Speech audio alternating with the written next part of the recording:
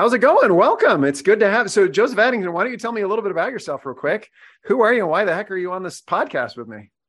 Sure. My name's Joseph Addington. I am a student at BYU. Um, More importantly and pertinently, I am the president of Young Georgists of America and the managing editor for the Progress and Poverty Substack.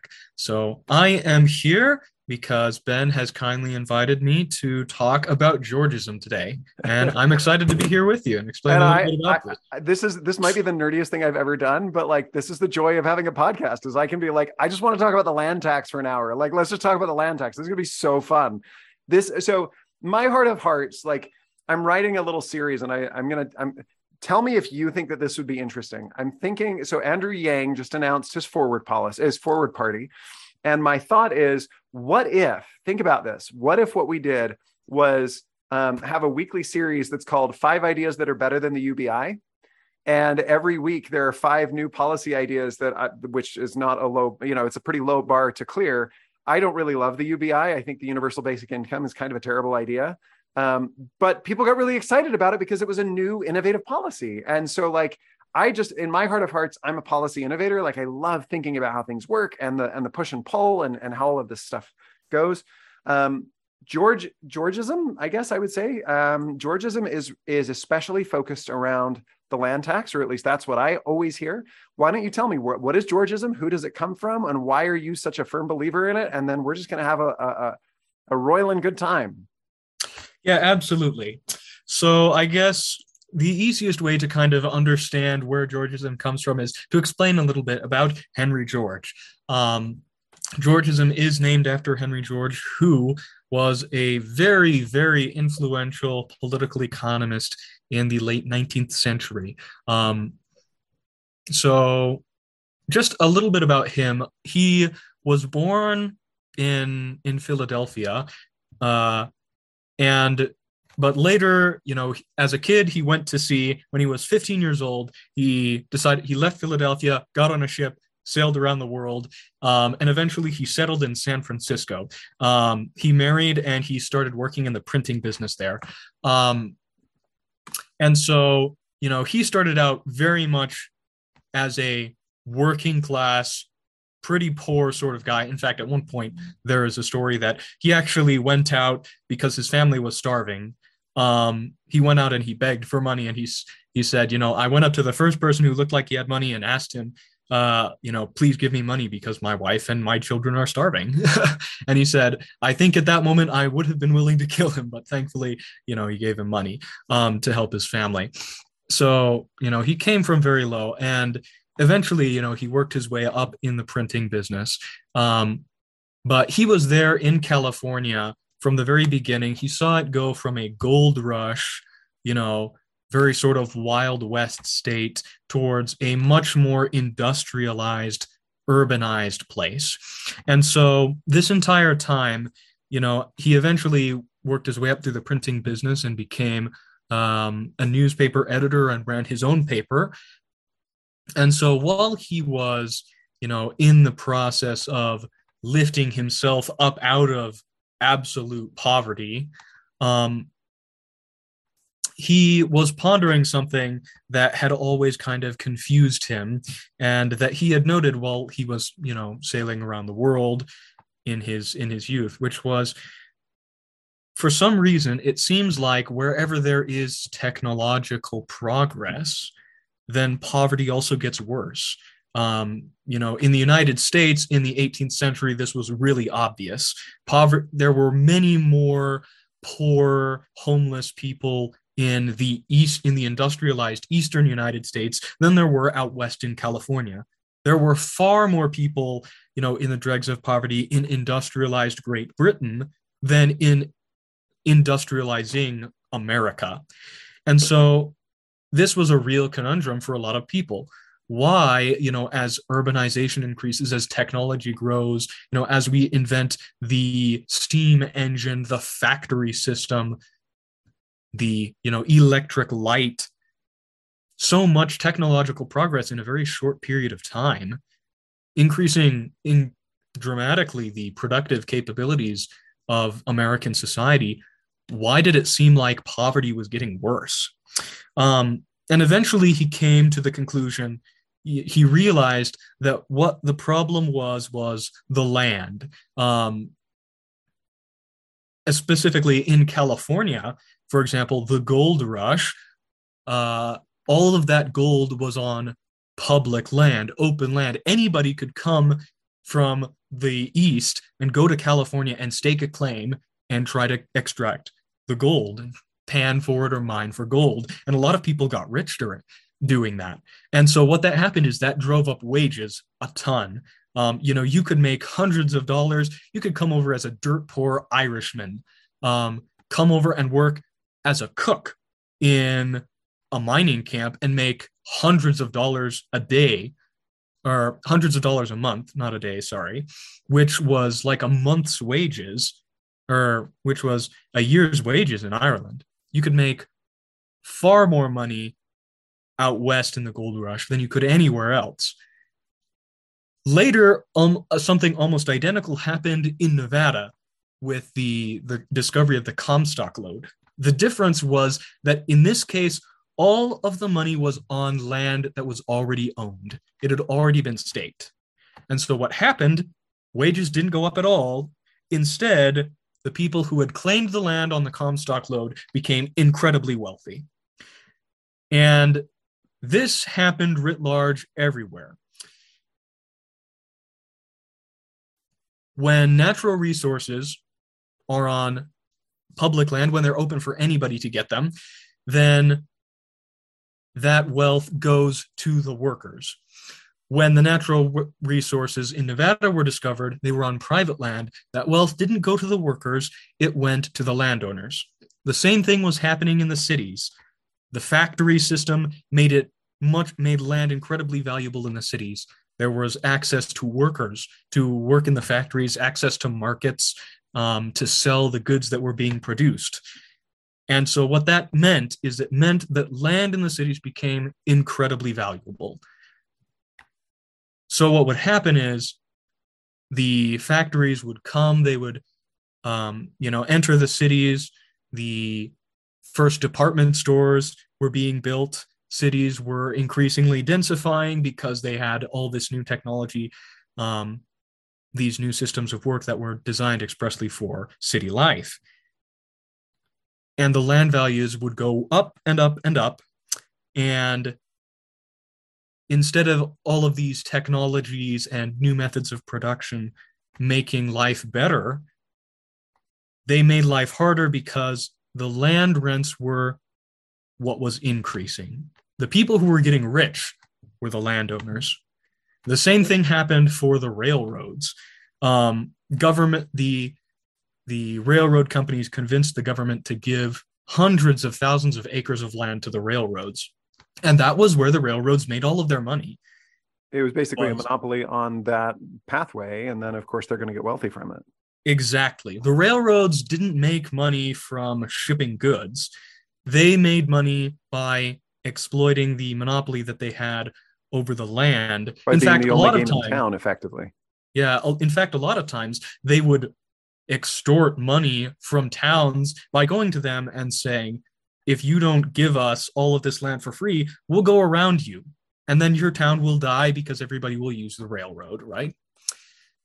And they'll just go past you. Interesting. Okay, so I have so many questions. So first, how do modern political economists see Henry George? I mean, I'm intrigued by this. How much weight does it carry? Is it taught in economic schools? Is he kind of a heterodox figure, or is he well accepted? I mean, what's kind of the status?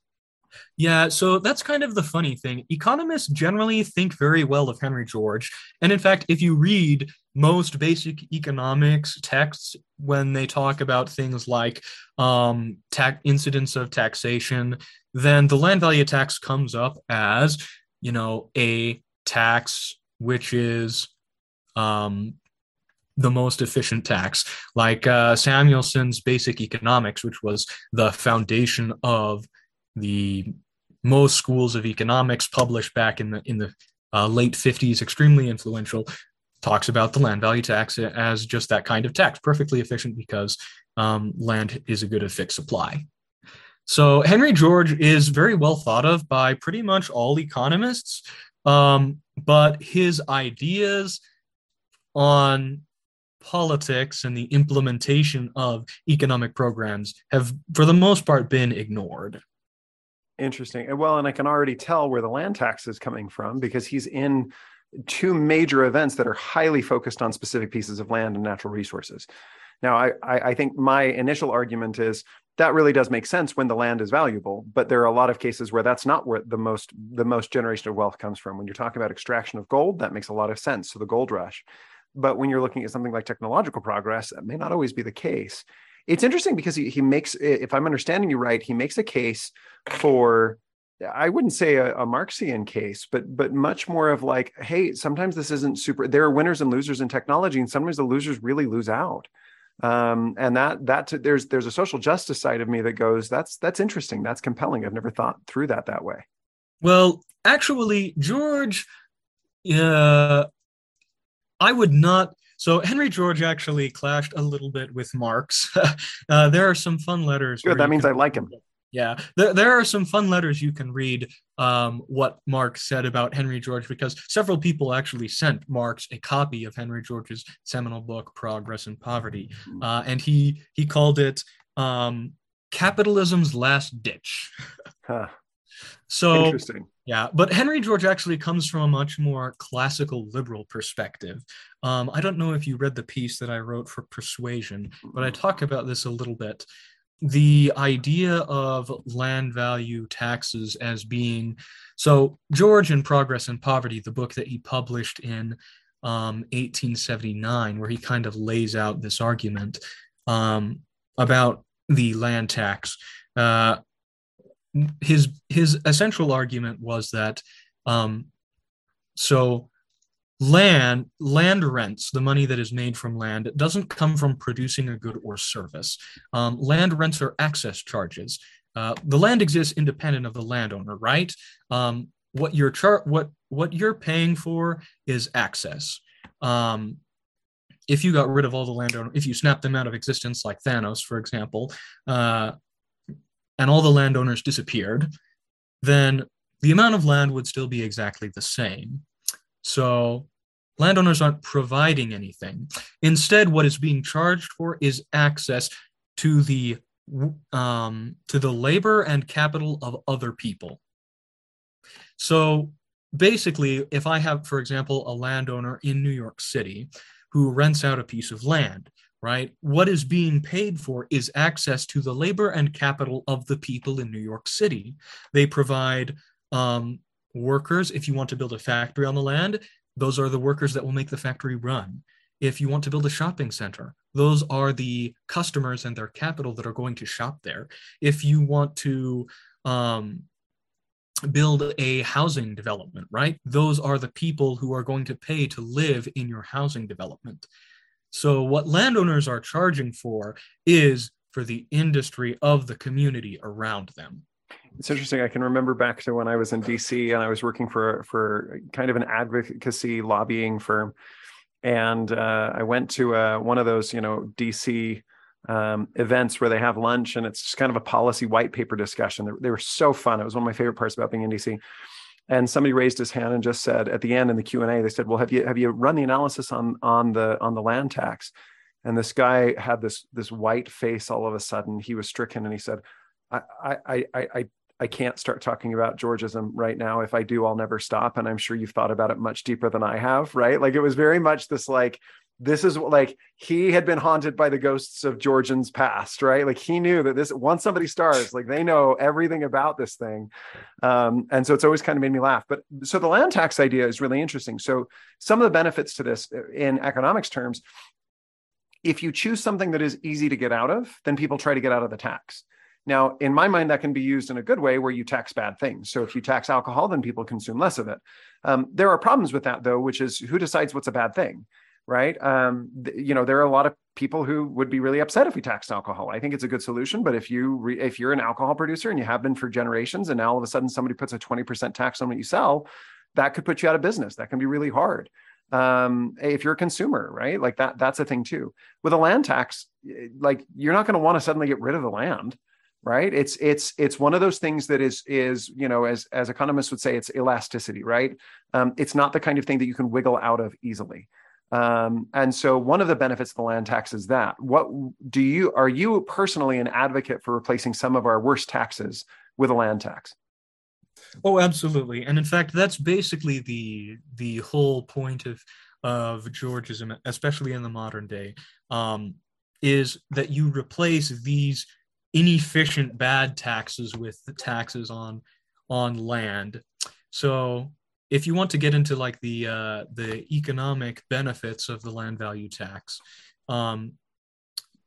starts with the fact that, like you said, land is an inelastic good. Whatever you tax, you get less of. If you tax buildings, people will build less. If you tax income, people will earn less. If you tax sales, people will sell less, right? If you tax investment, people will invest less. And so all of these cause. If you tax land, you cannot actually get less. Exactly. That doesn't work. If you tax land, you never end up with less land. It comes all out of what in economics is called the producer surplus. The other thing that this means is that taxing land is that land taxes can't be passed on. If you tax a landlord, right, it will always come out of the money that the landlord is paying. They can't just increase the rent and pass it on to the tenant, right? Occasionally you get people who are concerned about this. If you pass a land value tax, they say people will just increase rents. That's not how it works. Economics, in economics, prices are determined by supply and demand. A land value tax doesn't alter the supply of land, and it doesn't change what people want to use land for. So the price is the same. So what I'm hearing is the competition is going to squelch that anyway. It's not like they're just going to, it may shift the price, but it's not going to be because they suddenly get greedy and go, oh, now we can just up the price a whole bunch. They're gonna. Now I need to figure out the incidence issue, because I suspect that you're smarter than me on this issue, but I'm not fully making the connection, because if all of a sudden you tax land ownership more, I would see a lot fewer people who have the capital to build new apartment buildings, for example. And so you would have less in supply in that way. You still have the land, but you don't have access. Again, it's the labor and capital issue that's reduced. So let me ask you this. The federal government owns, I don't know, like 40% of the country or some crazy huge number. If all of a sudden there's a land use tax, people aren't going to, the incentive to get that money is not any higher, right? The incentive to get to buy land from the federal government, right? To buy land. So available land could shift.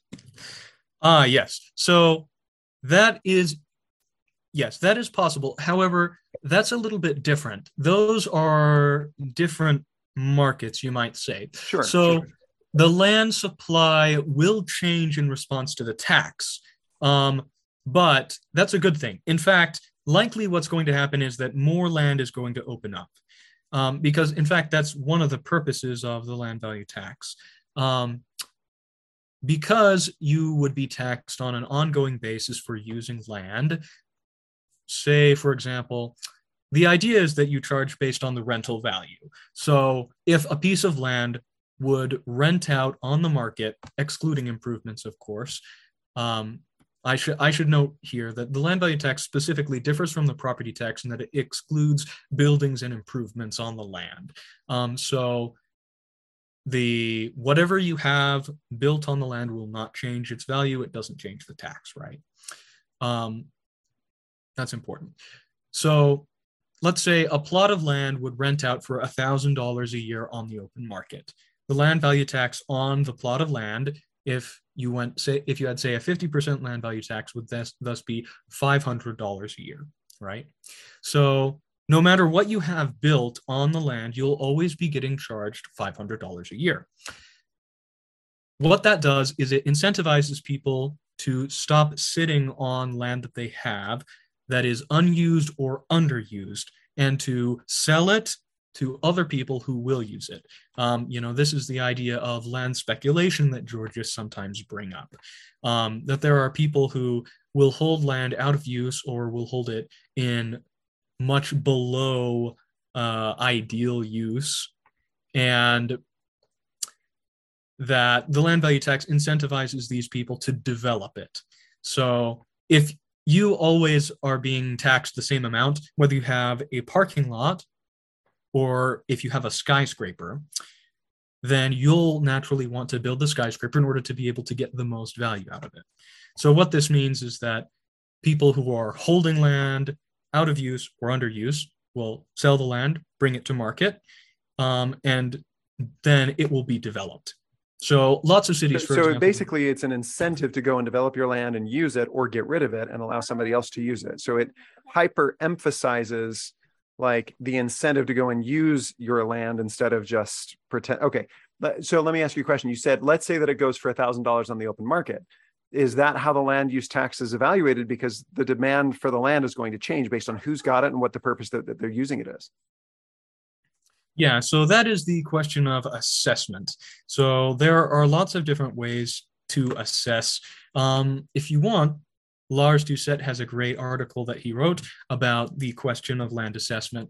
I can send that to you later. You can link it. Your listeners might find it interesting. So the idea is that, if you take the open market, there's going to be a highest price for what people are willing to pay for it. Ideally, that price should be the one that is set, because so the market price of any good is the highest price that people are willing to pay for it. If I have, a cell phone like this, say, the market price of this cell phone is, if I put it up at auction and everybody who is interested in buying a cell phone places a bid, the highest bid is going to win. So that's the idea. That is the market value for any piece of land. And so what assessments do, just like assessments on a house for your property taxes, assessments take land that is comparable, lots of land that are have comparable characteristics, cross-reference all of those different characteristics, and then use those to determine the market value based on similar pieces. So this might be the best possible time to talk about Glenn Weil. And I know that you and I have talked about this a little bit. This, I think, is one of the most boring sounding but revolutionary ideas that I think I've ever heard. And I want to explain it as best I can, and you're welcome to jump in. I think it mostly focuses on the self-assessment piece. But what it actually, at first, it sounds like a way to assess your house price. And then all of a sudden you realize that it undoes capitalism and like everything is different. And it's super crazy. Now, I tentatively like it, but it's kind of like how I like ranked choice voting, where, yeah, I like it, but I haven't thought through it all the way. And this is something we need to pilot a lot first. Imagine if instead of having a regular home contract, what it becomes is you set your own price. But the price that you set is subject to taxation on the one side and an immediate call option on the other side. So let's say that your house is $250,000. That's what you set your own price as. If you go any higher than that, if you go any lower than that, you pay less in taxes. But somebody could walk by and say, that's it, I'm buying your house, and you cannot say no. And you have 6 months to get out. And what it is. So have you heard about this idea before? Yeah. So in economics, this is called a Harberger tax, which is Harberger tax. Harberger tax. Okay. Yeah. So that's a tax on the self-assessed value of goods or property, then backed up by an open option to buy. Okay. So I love this idea. Now, I've never played with it before, and I'm sure there are economists who have. But what it does is it makes you rethink the idea that it's your house. It very much encourages the same thing you're talking about, which is like, you're not just going to sit on a piece of land, but it also allows people to say, to be more efficient in their use of the land. So one of the things that I think Georgists really get right is that if you own a monopoly on land, which is basically owning the land in the first place, you stand to gain a whole lot. And it can be, so one of the simplest examples of this is if you're selling a house in a pretty competitive area, you can really extract a lot of rents from the person who's trying to buy. And there's a lot of ways that you do this, but basically it can be a tilted market against buyers. What this does is it equals the playing field, because let's say that you want to let's say that you want to minimize your tax, you lower and lower and lower and lower. But if you want to keep your house, then you're going to go higher and higher and higher and higher. And that somewhere in between there is the ideal place. Now, it's interesting to me for housing markets, but it gets me really excited in IP. Intellectual property is this beast that we struggle to figure out, because it's effectively what we've done is say, we don't really know what it is, but we know it's a thing. We want to reward it so people make more intellectual property, but at the same time, it's complicated. And so we've given legal monopolies in the forms of patents and copyrights, and that's all of the IP stuff. Well, legal monopolies have the same problem that regular monopolies do, right? They're inefficient, they cause problems, people can charge too much. And one of the big ones is patent trolling. You're not actually worried about inventing new things, you're worried about getting the patents so that you can sue people, right? That is a huge problem. And right now, there is no price on a patent. It's just, I have it and I'm going to sue anybody who gets close, right? And so there are companies that all they spend their time doing is patent trolling or whatever you want to call it, basically going around trying to buy the right patent so they can sue people and make money that way. What this does is it says, you can have that patent, but you have to set your own price and then you get taxed on it. There is no benefit to you buying a patent that is mostly useless, because you're going to have to pay the price for that. You're going to have to tax it. And if it's really useful, you're going to pay a lot more for it. And if it's not really useful, then you're probably going to just want to get rid of it or pay as little as possible. And all of a sudden that makes a lot of sense. And I would say, how long the patents last and all of that kind of stuff, that can still be figured out. But to me, that's a really intriguing idea. What are your thoughts? Yeah, so Harburger taxes on things like houses especially run into the big problem that it's not possible to separate land from improvements. So from a Georgist perspective, so Whale is not really a Georgist because he would like to tax all wealth, including capital, whereas Georgists are strictly against the idea of taxing capital. As a last resort, there are some Georgists who say, for example, if we tax away all other the rents of economic land, then it would be permissible to tax capital if we needed it for the government. But generally speaking, Georgists are opposed to taxes on anything other than the value of economic land. And economic land is more than just dirt. I'll get into that in a little bit. But Harburger taxes on homes, for example, or on businesses run into this issue where it's not possible to value your home separate from the land that it's on. Same thing for like a business. And so for a Georgist, it's not useful because we are interested in taxing the land, and we specifically want to get rid of those taxes on improvements. So I understand the reason why you would want to separate it from improvements, but I don't mind that idea. I know it's less efficient economically, but effectively, there's still going to be a proportion of the tax that is actually based on that. But it's also going to incentivize the same thing where you can justify, look, if you're improving the land and making it more beautiful and making it awesome, then you can, then I guess you pay a higher tax. So it disincentivizes that. But people are going to want to buy it more. With all property taxes, they're a mix of the very two worst taxes. A property tax is a mix on the tax on the value of land, which is the best tax, perfectly economically efficient, and a tax on improvements, which is the worst tax. You are literally penalizing people for making things that people want to use. If you renovate a business, for example, in a property tax, you'll pay more. The nicer your house looks, the better your building is, the more people want to live by your building, the more your property tax goes up. So you're directly penalizing the best kind of economic activity. Oh, that's interesting. Well, you ruined one of my favorite ideas. Now what am I going to do?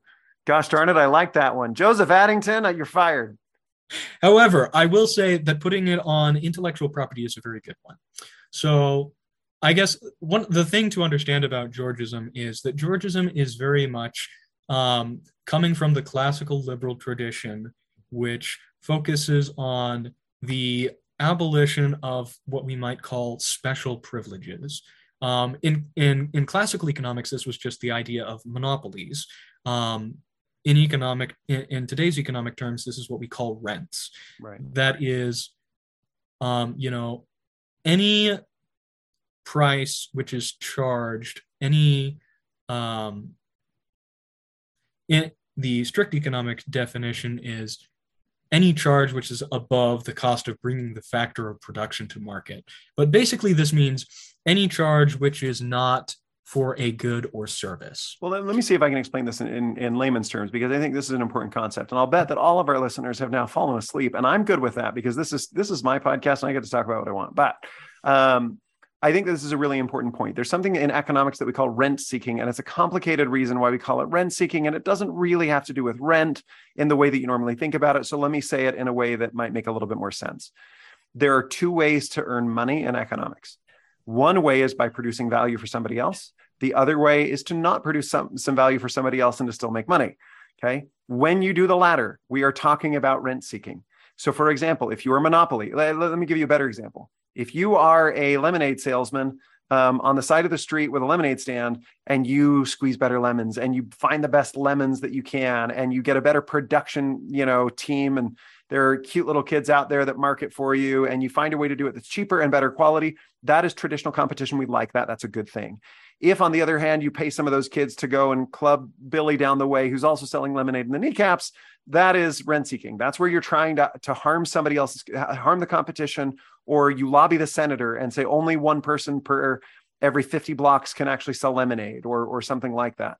That's the rent seeking option, which most of the time happens through lobbying. That's why economists are pretty scared generally of any kind of lobbying effort. Is that an accurate way to see this? Yeah. So the best way to summarize it is value production versus value extraction. Okay. Yeah. So, and in classical economics, this is always called monopoly. So monopoly is whenever you extract value from the market by restricting competition. And this can be natural or an artificial restriction. Because today we think of monopoly in strict like market power, market share terms, where today it's like you're a monopoly if you're the only player, whereas they would have said any time that you can play that game, even if you're only playing it a little bit, you're still a monopolist. Right. Got it. Okay, so definitional shift. Yeah. So the value that you can extract from people by limiting or preventing competition are economic rents. So intellectual property is a great example of this, right? That is a government monopoly, which is artificially imposed. The idea is that people will accrue rents, which will encourage research and development. But the question is, are these rents properly earned?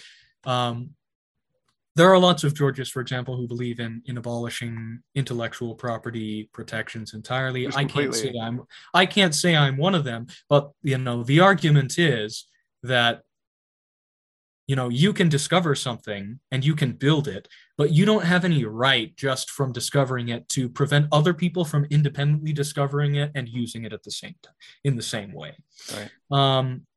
And so,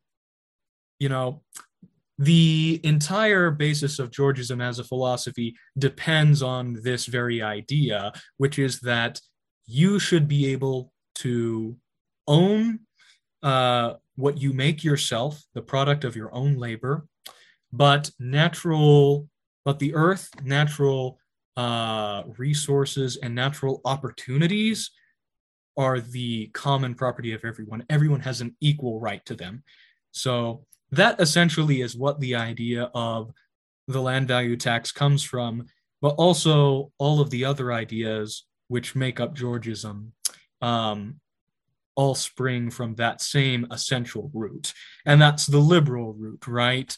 The idea that, every individual can work for themselves, can produce things for themselves from the free gift of nature, as opposed to the medieval idea of the landlord class who was responsible for the other classes and so forth.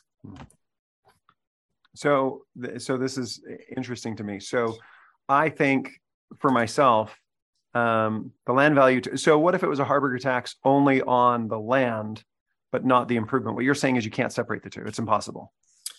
Right. Because if I set the land value tax, because whenever you have land with an improvement on it, then if you have a land value tax, right, the buy option, the Harburger tax, for a Harburger tax to be effective, there has to be the ability to buy the call, right? If somebody sets the self-assessed value at $100,000, there has to be the option to come in and buy that at $100,000 for it to work. The problem is if you have an improvement on there, that improvement is also worth money. If you set the land value tax low, for example, because say the land isn't worth that much, but you have an improvement that's worth a lot, right? Somebody could come in and buy the land for the low price and they get the improvement along with it. Right. So there's no way to separate out the two. Exactly. That's the issue. Okay. Well, then the next question is, okay, so IP, are we still on the right page about that? Could we do it in such a way? Because the argument that my friends raise when they say get rid of all IP is actually pretty straightforward. And what they say is, yes, it does good and incentivizes people to create things and invent things, but it causes more harm than good. Because then you divert creative capacity away from creating new things and focus on holding onto that monopoly, right? It's the rent seeking where you're worried about clubbing Billy in the kneecaps with your patent instead of worrying about producing a new cool thing that comes with a patent. Now, I think that reform of IP makes sense anyway. The two things that I've heard, and I'm not an IP specialist, so this might be wrong, is one, patents were supposed to be that you get the patent, but in exchange, you only have 5 years, and then your information is all released to the public, right? The whole idea of it was supposed to be that after those 5 years, not only do you not get to keep the patent, but you have to release whatever you got patented, and it becomes public so people can now compete against you. So you get a leg up or a head start, but after that, it's done. The second thing that I've heard from people is, 14 years, 50 years, 100 years, depending on whether we're talking about, trademarks and copyrights and whatever. A lot of it's just too long. And then just shortening it seems like it's there's an equilibrium price and we don't know exactly what it is, but it sure seems like a lot of this is just way too long. And you could even kind of sliding scale it with the price. I guess I should say, if you have to self-assess the price, every year that you still have patent value, you're going to see the value of the patent go down like this until it's just not worth anything, because that's when it gets released. And that to me seems quite attractive, to be able to see that, if you make something really cool, you should have 5 years to make some money off of it. That's a good thing if you make a new drug or whatever else. But if it's not that exciting of a patent and somebody else wants to buy it for, $50, then they should be able to. So are there any other reasons why you would say no to the IP Harburger tax? Yeah, so Harburger taxes on IP are perfectly fine because IP is a pure monopoly. So you can set the tax on that, and there's no question of separating land on improvements, or separating land and improvements. So the Harburger tax on IP is actually a perfectly good idea for doing intellectual property reform. I think a much easier thing to do is just go through and dramatically reduce the terms of patents and copyrights, which is what I would do. If I were in charge of making an IP reform bill, because a lot of it is just incredibly long, especially with copyrights. It's very ridiculous. Our copyright law is run by Disney, and it just gets extended every time Mickey Mouse comes up for public domain. It started out being 14 years, and now it's like 128 years of copyright. That's absurd. I agree. So just reducing the time might be an easier fix. Yeah. So if you're an IP abolition skeptic, then at the very least, reduce patent and copyright terms down. Other options that are available for IP reform that I would definitely consider. The Harburger tax is a great one. I've heard lots of people offer that one up. Another one is using the Harburger tax to offer a public buyout option for all patents. So the government will come in and can use that Harburger self-assessed price to buy up any patents that are valuable to the public. So this would be things like insulin or medicine, things that right now the United States health system faces a lot of criticism because these drugs are so expensive because of the way that we do our intellectual property regimes.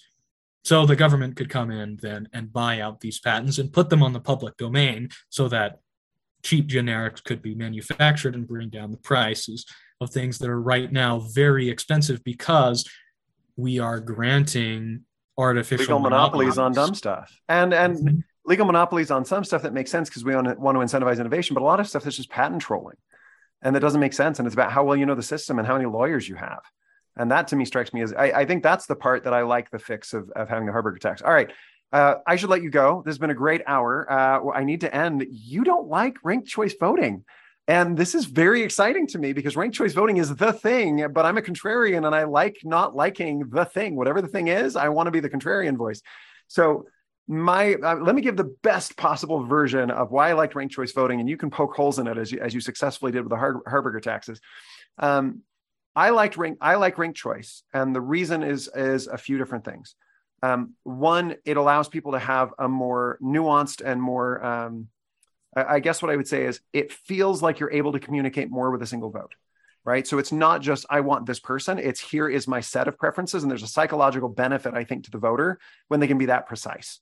Number two, I think that I remember reading about all of these theorems, and there's different ways that voting can be that are meaningful, and it checks a lot of those boxes of efficiency.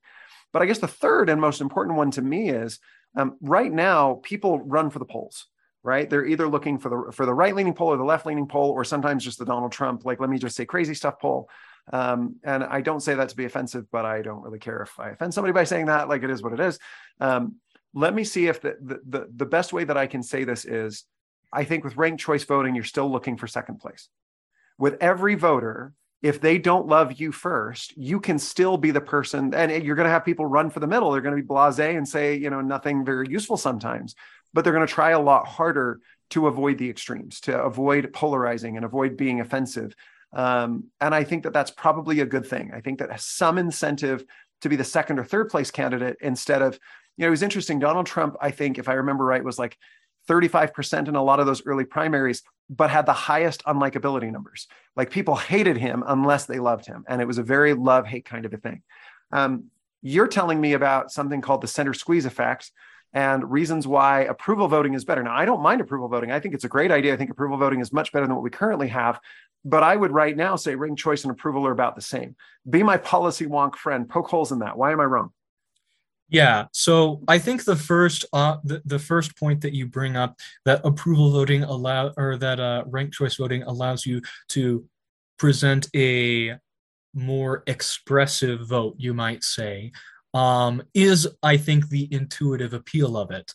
But there's kind of a problem with that, because what matters when you're looking at a voting system is not what the ballot allows the voter to express. It's the information that the calculation system takes into account.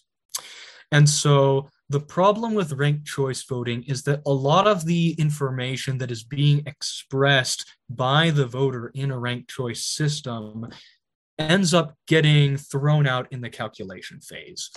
The center squeeze effect is a great example of this, because say you have a candidate on the left, a candidate on the right, and a candidate in the center.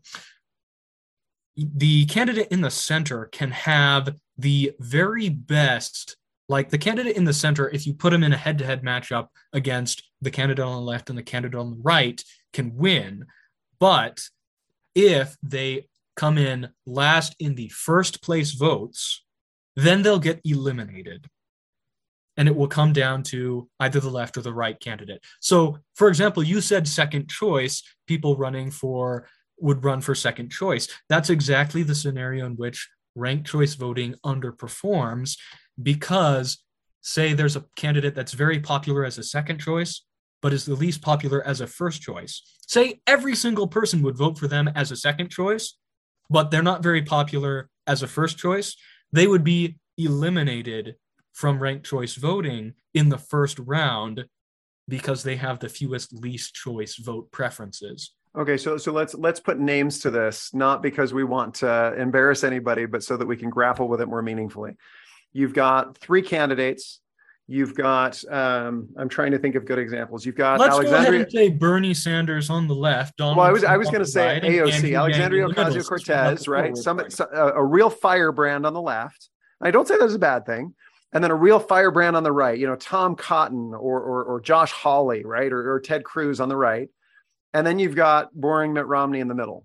What you are saying is effectively that's going to underperform and you're going to go right back to a regular vote, because either it's going to be AOC and then Ted Cruz, or it's going to be Ted Cruz and then AOC, but Mitt Romney's going to lose. No matter how you slice it, he's going to be squeezed. Yeah, because how the ranked choice system works is it tallies up first place votes, right? Then it eliminates the person with the least first place votes, and their votes will go to their second choice. So let's say that you have Mitt Romney in the middle. Let's say there are 100 people voting in the election, right? 30. So let's say that you have 35 people that like, let's say Ted Cruz is on the right and AOC is on the left, right? Let's say you have 35 people that like Ted Cruz. You have 30 people that like AOC. And then you have 30 people whose first choice is Mitt Romney, right? And then let's say every single other person puts their second choice. Let's say every single person who voted for Ted Cruz and AOC put their second choice as Mitt Romney, right? He has a 70-30 favorability in the second place round. He will get eliminated in the very first round because it was 35-35-30 in first choice votes. He had the fewest first choice votes. He's eliminated. His voters, then their second choice votes will go, and it will sort out between Ted Cruz and AOC depending on who of Mitt Romney's voters liked, which one of them Mitt Romney's voters liked the best. And so what this does is it means that ranked choice voting fundamentally doesn't change the two-party system. It is always incentivized towards polarization, towards the ends of the spectrum. Would and you still we have a lot of evidence of this. Ranked choice voting has been used in Australia for more than 100 years. Since 1918, ranked choice voting has been the way that Australia elects their lower house of representatives. And Australia has a two-party system. So we know from this isn't just hypothesizing. There's empirical evidence on this. Exactly. So if your problem is that you want to break out of the binary of having to choose between Democrats or Republicans, ranked choice voting is not going to help you. Well, especially when there's only two choices a lot of times. It is marginally better than what we have now. There are a few seats in Australia. I think there's like 7 or 8, which are represented by third parties, mostly the Australian Green Party. That's better than the United States, where there are 0. Well, but, to be clear, though, I mean, and unless you get rid of first past the post. So I remember being in my intro to poli-sci class at BYU, and the professor said, some of you wonder why the United States only has 2 parties. And the reason is because it's designed that way. And it's first past the post. And that's why single representative member district, SMRP, something like that. And he showed us the data on this, and my head exploded. I was like, I can't believe this. We only have 2 parties because we designed our system that way. And then we actually went in and studied why is it better to have 2 parties instead of 5, right? And it's a lot more majoritarian, and you get things done faster. He even made a really interesting argument. He said in the United States, we are the only thing that we have that is majoritarian is our 2 parties. Everything else slows us down. Our Senate is slow. We have strong committees. Every piece of the government that you could imagine that would put brakes on the system is there, except for if there are 6 parties, it goes even slower. So it's not necessarily a good idea to have 7 parties. It's a trade-off, right? It gives you a little bit more specificity in what you choose. There's the intuitive effect that you were talking about. But I guess what you're saying then, if I'm understanding you right, is it won't make that big of an impact. Whereas in approval voting, I can just imagine in my head, okay, you've got Mitt Romney, you've got AOC, and you've got Ted Cruz. If 50 people total think Mitt Romney might not be their favorite choice, but he's the one that we can deal with, then he wins. And if only 20 believe that it's AOC and 15 believe it's Ted Cruz, or I guess make the numbers better, 30 for Ted Cruz and 25 for AOC, but everybody kind of thinks that Mitt Romney is fine, then that would probably, are there places where we've done that, where we've tried that? Because in my mind, my thought would be, If I'm running on an approval ticket, my goal is not to win. My goal is to make sure that so-and-so loses. My goal is to attack so-and-so so that he is not on the approval list, not to actually put forward, because I don't need to be first. I just need to survive. So there are not currently very many places that run approval voting. There's Fargo, North Dakota, and St. Louis, Missouri. Those are the two municipalities which currently run on approval voting. There aren't any states or countries that use approval voting just because it's a relatively new voting system. I mean, it's not new. People have been using approval voting forever, just not for government, right? As for the campaign incentives for approval voting, it very much emphasizes consensus building. You usually don't want to attack other people because, while attacking other people does decrease their favorability ratings sometimes, it also tends to decrease your own favorability ratings. Right. So unless you can do it in a ninja way or be a spoiler candidate where your only job is to attack somebody, there's no incentive to do that. Exactly. So here's something that also might interest you. If you want something that is like approval voting but allows you to express yourself more, to express more information on voter preferences on the ballot, then you can always do what's called range voting. Have you heard of range voting before? No, so sounds interesting. Range voting is basically just a rating system. You give each candidate a rating from, let's say, from 1 to 10, right? And then you just add up all the ratings, and the person who has the highest total rating number wins. Oh, so I like that idea. Yeah, so that has much of the same effect as approval. There's no spoiler, but it allows more expression. So I mean, because one of the things that I've thought for a while is, what if you gave everybody 10 votes? This is the same idea, right? And you can vote for as many people as you want to, as many times as you want to. Now, I like this better because it's a little bit more straightforward in terms of, no, you have to give everybody a rating from 0 to 10. So it's not, use up your votes. You can give everybody a 10 if you want to. It's just it's kind of a wasted vote. The other thing that it incentivizes, though, is that incentivizes you to learn more about the third party, the dark horse candidates that you've never heard about before, because you got to put a number on them. You can't just not vote for them. You actually have to say no or yes or a 5 or a 7 or a 2. And I think that kind of homework doing for the American people would not be a bad thing. Yeah. So that would be in fact, I like range voting a lot more than approval voting. I advocate for approval voting because it's very simple to implement, and it's pretty high trust, right? Especially in the current political environment, people's trust of the ballot matters. And so simplicity of implementation and understanding how the system works matters. Approval voting, the system for voting is exactly the same as what we do now, except instead of check one box, it's check as many boxes as you like. And same thing, calculation works the exact same way. Fascinating. It's just you add up the votes. Joseph, this has been such a joy. Thank you. Where can people learn more about your work? If you have, are you on Twitter? Where should people follow you? And then you have to tell me, are you planning a PhD in economics someday, or what's your future plan? Yeah, so you can follow me on Twitter. I'm at GeorgisJoseph. You can also follow the Substack that I manage, which I'm the managing editor for.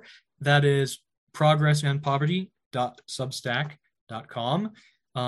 You can look it up on Google, Progress and Poverty Substack, where we write about Georgism and its various implications for, society. We're mostly focused, in fact, on what is Georgism beyond the land value tax, because Georgists have talked about that for a long time, but it's a lot more than just that.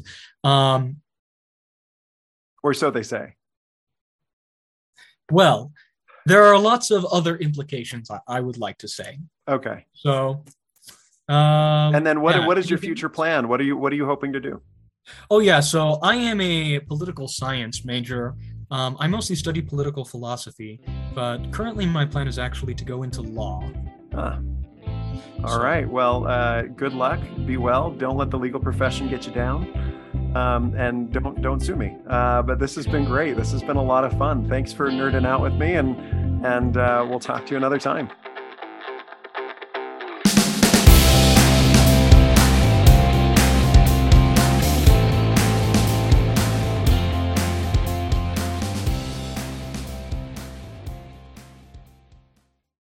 It's good to be informed, but there's a problem.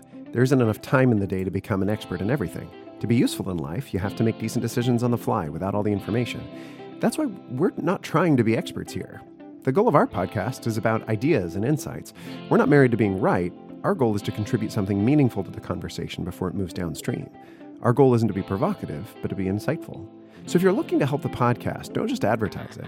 Advertise an insight you gained or skill you're trying, something that you've learned from us. Then use the hashtag #RadicalCivility so we can see that we're making a difference.